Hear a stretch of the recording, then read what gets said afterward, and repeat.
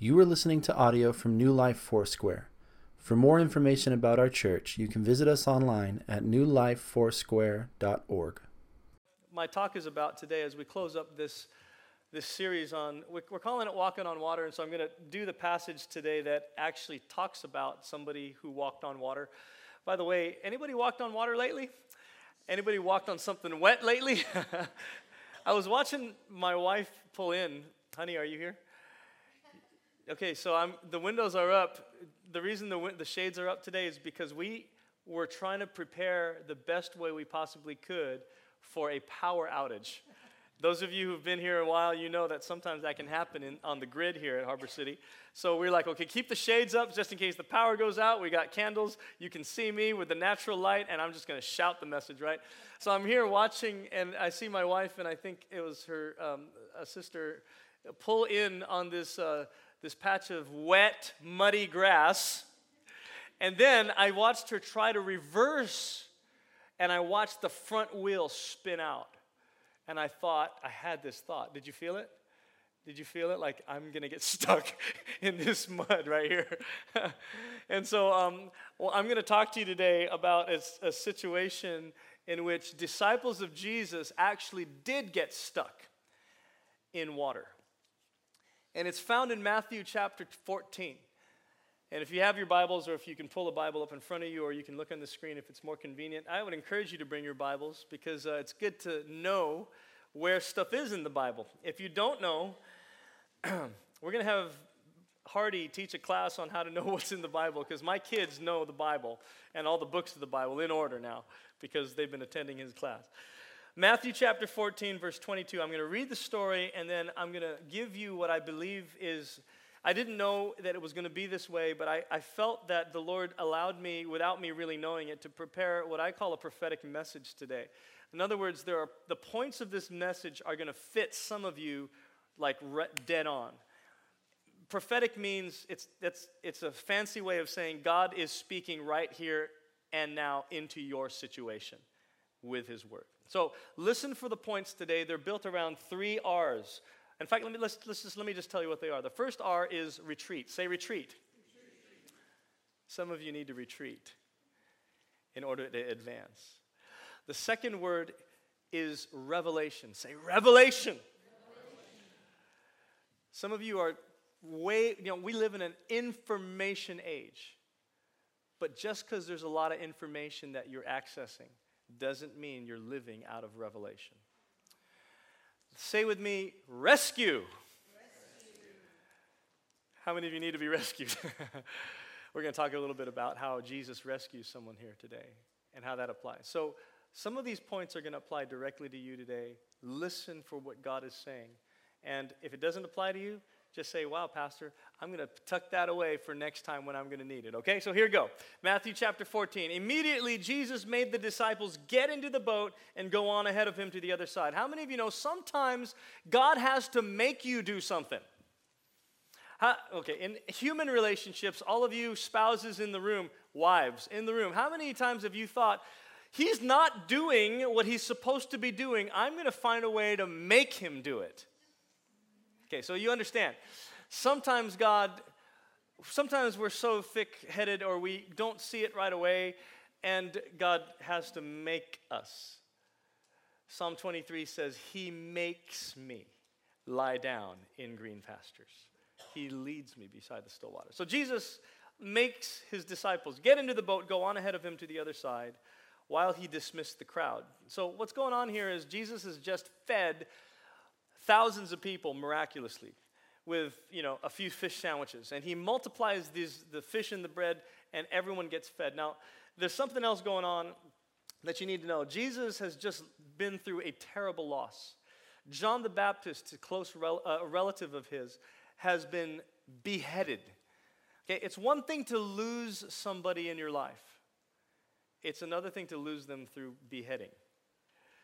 John the Baptist has been beheaded. A loved one has died. And some of you are sitting in this room and you know this has been your experience. You are living still in the loss of a loved one. Or it may be in the loss of something very precious to you in your life. Jesus knows what that's like. And what Jesus does when he hears that John the Baptist has been killed, he says to his disciples, guys, we need to get away. Because that's what you do when you're grieving. You need to pull back, and you need to get away with those that love and care for you the most and say, let's just be alone. So Jesus is on his way to being alone. But when he gets to the place where he thought he was going to be alone with his disciples, he finds that the crowd is there and they're clamoring for him. The crowds really want to force Jesus to become king. Okay? So imagine how he's feeling. I want to grieve. I need time. But then he comes to the crowd and he knows what the crowd really wants. The crowd really wants a Messiah that's going to deliver them from the Roman rule and oppression and restore Israel to its former glory. And so, Jesus, you're that man. And so pressure is coming now from the crowd. But Jesus meets the pressure of the crowd with his compassion, and he says, I'm gonna feed you today. Just once. And he multiplies the fish and bread. And so this is where we pick up. After this situation, Jesus goes back to his original purpose in being there. He wants to get away. It says, after he had dismissed them, he went up to a mountainside by himself to pray. So in other words, guys, I know I started this out saying, let's go, all of you disciples of mine, and let's just seek God together. But now the crowd has come. The crowd is going to try to use you to leverage forcing me into becoming king. So I don't want you to be a part of this. I don't want you to be influenced by the crowd. Get in the boat. And he sends them across the lake. And he alone spends time with the Heavenly Father. Guess how much time he spends here? This is about maybe 3 or 4 o'clock in the evening. It says here, when evening came, he was there alone, but the boat was already a considerable distance from the land, and it was buffeted by the waves because the wind was against it.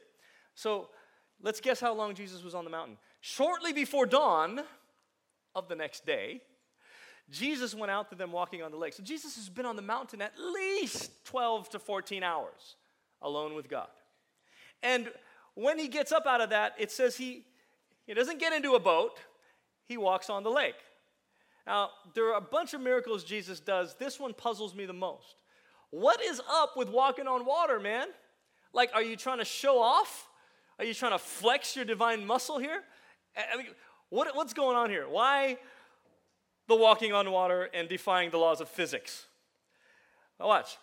26. When the disciples saw him walking on the lake, they were terrified. You would be too. They said, it's a ghost. And they cried out in fear. And Jesus immediately said to them, take courage, it is I. Mark that, because that statement is the key to understanding why he's walking on the water. He says, it is I, don't be afraid. And then Peter says, Lord, if it's you, then tell me to come out on the water to you. And Jesus said, come on, let's have a party out here on the lake. Well, I'm going to explain that in a second. But Peter got down out of the boat, walked on the water, and came toward Jesus. So now we've got 2 people walking on the water. First time in history, I think that's ever happened. But when he saw the wind and was afraid and began to sink, he cried out, Lord, save me. Immediately, Jesus reached out his hand and caught him. And he didn't say, Peter, what a great job that was. Man, I just appreciate and admire your initiative to come out of that boat and just start walking. That's amazing, Peter. Wow. What does he say?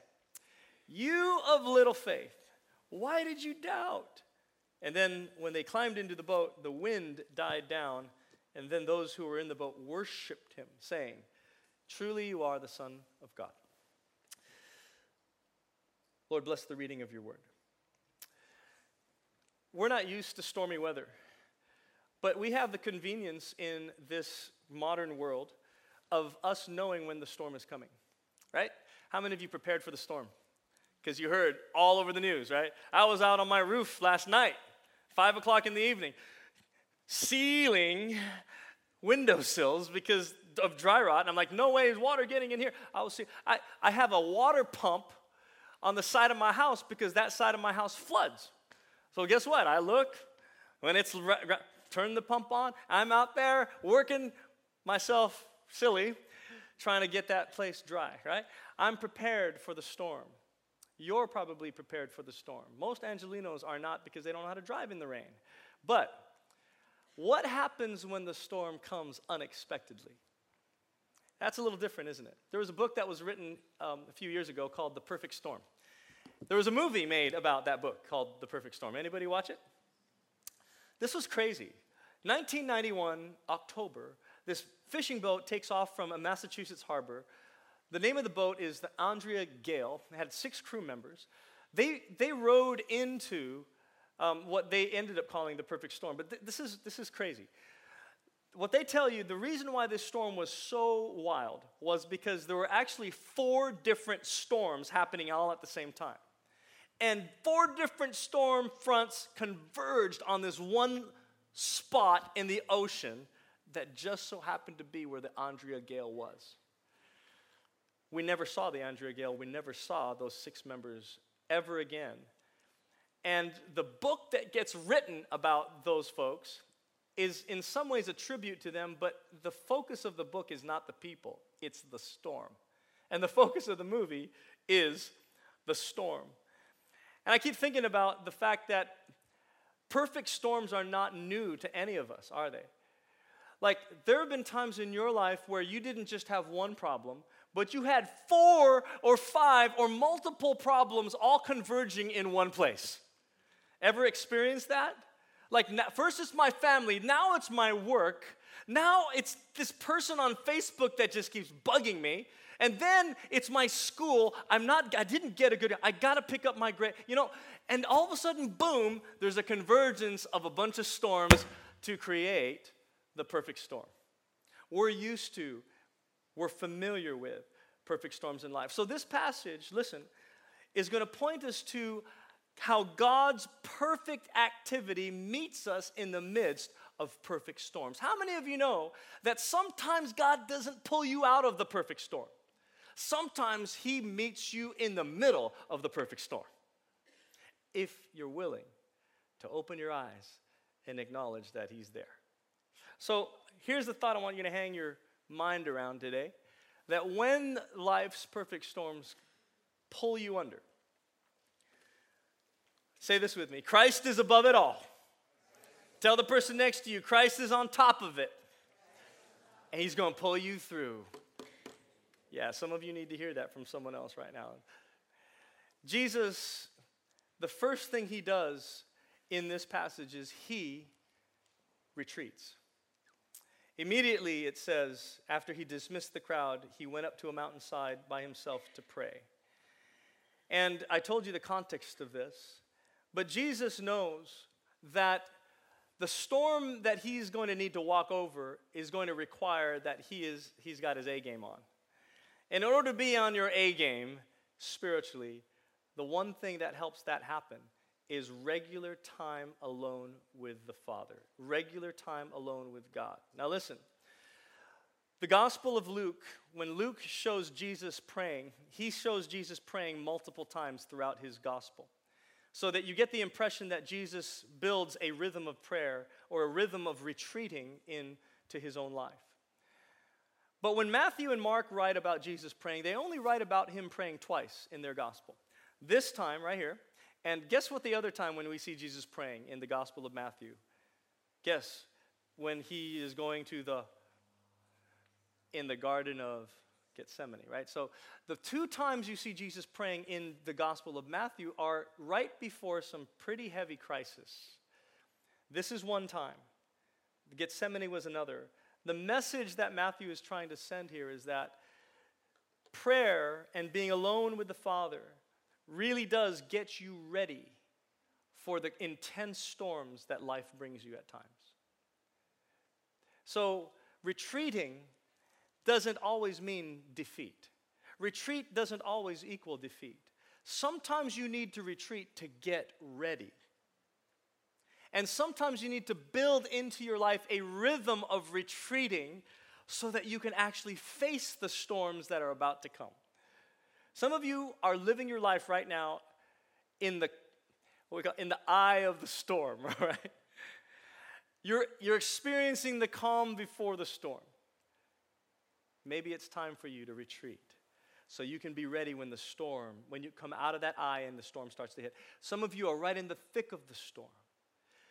Jesus says, from his life we see, come away, be with God. Now, here's the thing about retreating, all right? None of us, this is not like something that is natural to us, okay? When we face hard times, we want to solve the problem. We want to be like, get me every bit of information I need so I can get through this the right way, right? That's usually our natural tendency. But listen, retreating really is about giving place to God's work and God's direction so you can face the storm with that direction, with that word, with that promise in your heart. It's kind of like getting in shape, you know, at the beginning of a new year, and most of us are all committed to do better with our health and all that. I am. But I remember years ago I had a trainer. In fact, I brought that trainer here to church, and he spoke here at church, gave a testimony. Some of you have been here a while, you remember that guy. He's a Russian dude, just hardcore. And I remember when my first session with him, he taught me how to do this exercise called the plank. Anybody know what a plank is? Yeah, you know the plank. I'm not going to show you, okay, because that's just flat out embarrassing. But the plank, you know, put your elbows on the floor like that, just like you're doing a push-up, but you kind of just plank out. You throw your legs out, and you just hold that position, and it hurts right here. Okay, all you guys who exercise and work out, you know what that's like.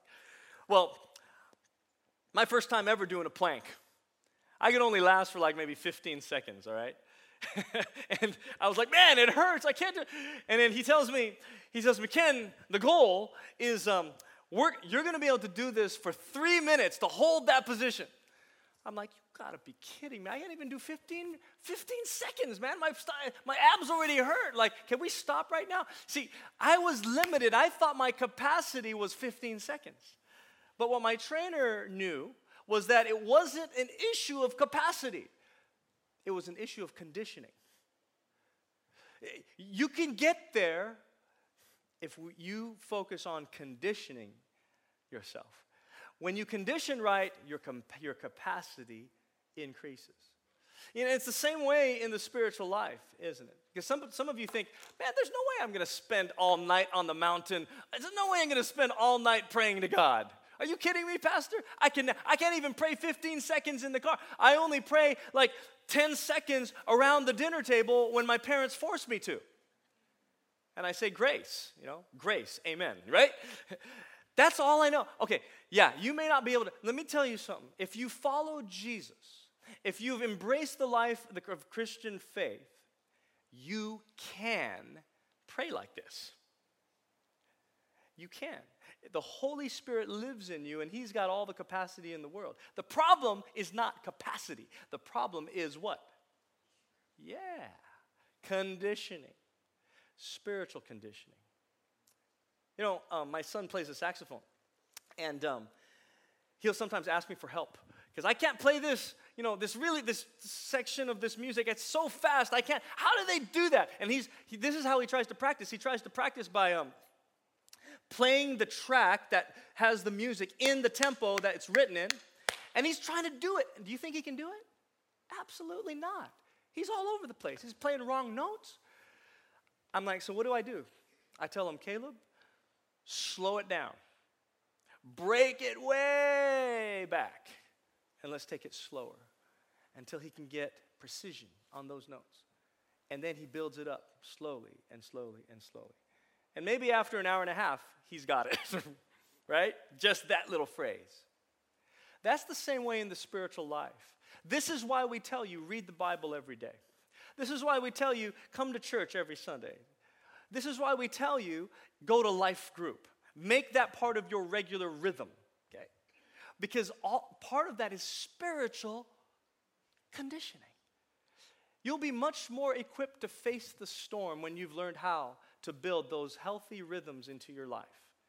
That's what retreat is all about. And here's the prophetic part for some of you. Some of you need to get alone with God because what you're facing right now, you need him to speak to you specifically about what to do. Yeah, I've been getting all the advice from all the social media. I've been getting all the advice from the people that love and care for me the most. Great, wonderful. You need to hear from God yourself. That's discipleship, man. Not that you depend on me or the preacher every Sunday, but that you learn how to hear God for yourself and obey on a daily basis. So you think, how is it possible that people come to church and never really grow in their faith? It's because of that. Because they're actually feeding on the faith of someone else and not building their own. You say, Pastor, that was good. That was worth the price of admission, right? Man, you guys are quiet. I'm trying to make you laugh. Let me see if I can make you laugh in a second here. Say retreat. The next word is revelation. So Jesus comes out of this time with God. He doesn't get in a boat. He starts walking on the water. Why is he walking on the water? Why is he doing this? Because he wants to reveal something to his disciples. He wants to reveal the reality of his divinity. See, for the disciples, they're stuck in the middle of the lake. Now, here's an insight that you probably won't realize unless we unpack it here. They are in the lake, in the middle of the lake. These guys are seasoned fishermen. They know water. They know how to row through a storm. But for some reason, this storm is a lot more dangerous, a lot stronger. In fact, it says here the words, the boat was buffeted. The word is harassed. The word is oppressed. It's the same word that is used when a demon possesses somebody in the New Testament. Same word. They were buffeted. They were oppressed. They were harassed. So we want to think that maybe what Matthew, the writer, is telling us here is that this storm isn't just of natural origin. That this storm has a supernatural element to it. That the enemy is behind this storm. That the devil and hell's power is behind this storm. Because it's oppressing the disciples. And they're stuck. They're struggling. They don't know what to do. They're pulling out all the tricks of the trade, and nothing seems to be working. And then, now watch, so they're getting scared, okay? Water's filling the boat. We're supposed to know how to get through this. There's no way. And they're getting scared. And then, imagine the wind, the waves, shh, just like that, all right? Just like that, except harder, all right, harder. And then the fog. And then they look and they see this figure walking on the water. They don't think it's Jesus. What do they say? Okay, so here's why they say it's a ghost. Because in that ancient world, people looked at the ocean and they thought of the sea as the place where evil spirits lived. So when they see this figure walking on the water, it makes total sense. They go, that is the night of the living dead. That's evil spirits from the sea coming to get us. Ah! Right? Great horror film. Those of you who like film, this is, you may make a film on that someday. But listen, they're scared out of their wits. And they say, it is a ghost. And Jesus steps into their line of sight and says, guys, it's not a ghost. Don't be afraid. Here's the word. It is I. The word in Greek is I am. It's the same word that God uses to reveal his name in the Old Testament to Moses. He says, Moses, when you go to the children of Israel to set them free from Egypt, tell them that I am has sent them. That's my name. I am. It's Yahweh, Jehovah, the God who will deliver you from any situation. I am. And Jesus comes and he steps in and he says, guys, the reason I'm walking on the lake is I want you to know I am. I'm God. I'm here to rescue. I'm here to deliver. I'm here to calm your fears. I'm not a ghost. You don't need to be scared. You're blowing this up way out of proportion. And Jesus reveals himself. Because, listen, the disciples were interpreting that whole situation according to the information they had in their head. And according to the information they had in their head, the sea is the place where all these evil spirits live. So it must be an evil spirit that's walking toward us. Listen, we need to stop looking through the lens of information and start looking through the lens of revelation. Jesus says, my revelation is going to trump your information. And I'm going to reveal myself as the God who walks over all the evil you think is coming at you. Listen, I know you got people in your life you think are evil. Yeah, don't look at anybody right now, okay? Please. Just stop right there, okay? And don't type on, stop texting. Stop social media right now. Stop, okay. But isn't it? Sometimes we go, man, what I'm going through, they're evil. There's wickedness coming towards me. It's a ghost. Jesus steps in and says, no, Don't be afraid. I am. I'm the God of the Old Testament. I'm the God of your fathers, Isaac, Abraham, Jacob. I am that covenant God. I walk and trample over the storm. That's a good place to say amen. You need help today? All right, man. I love it. I love it. Here it is. Tell the person next to you, he's on top of it. Forgive me if I'm shouting. I just get excited sometimes, so I'll try to tone it down. So, all right. So here's the last point. Jesus reveals himself as God, and there's one disciple named Peter who responds to that revelation. And how does he respond? He says, hey, Lord, if it's you, here's the cool thing. You ever wonder why Peter does this, right? Like Peter, that's just totally like, what you're doing right now is, what are you trying to do? Be boast? Are you like, are you trying to show that you've got more faith than we do, Peter? Like, what is up with you, man? Here's what I think is going on. Peter, he says, Jesus, now your Bible says, if it is you, tell me to come. Another way to translate that clause is not if it is you, but since it is you. So I don't think Peter is doubting the identity of Jesus. I think he's saying, Jesus, since it's you, because it's you, tell me to come out on the water to walk with you. In other words, Peter, even though he's in the boat, he wants to be out on the water in the presence of Jesus rather than be stuck without Jesus in the boat. And I love that about Pete, right? He goes, Jesus, tell me to come out. So he gets out of the boat, and he's the second man in history that started walking on water towards Jesus. What a powerful thing.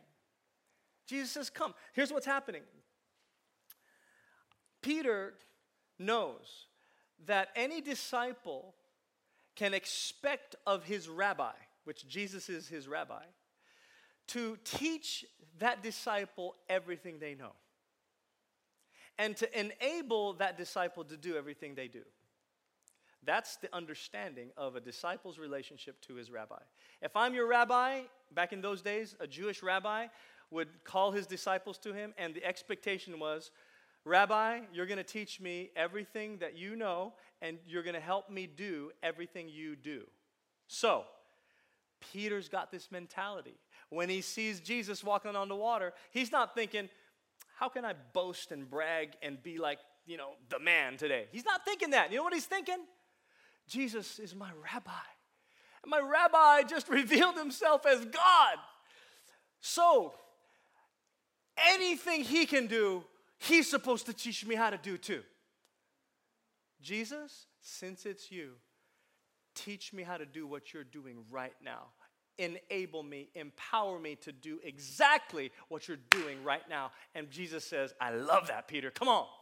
And Peter gets out. He starts walking like we do, right? We do. I'm going to start risking a little bit for God. Jesus, I believe I can pray for the sick because you've healed the sick all over the New Testament. So I'm going to pray for this sick person. That's getting out of the boat.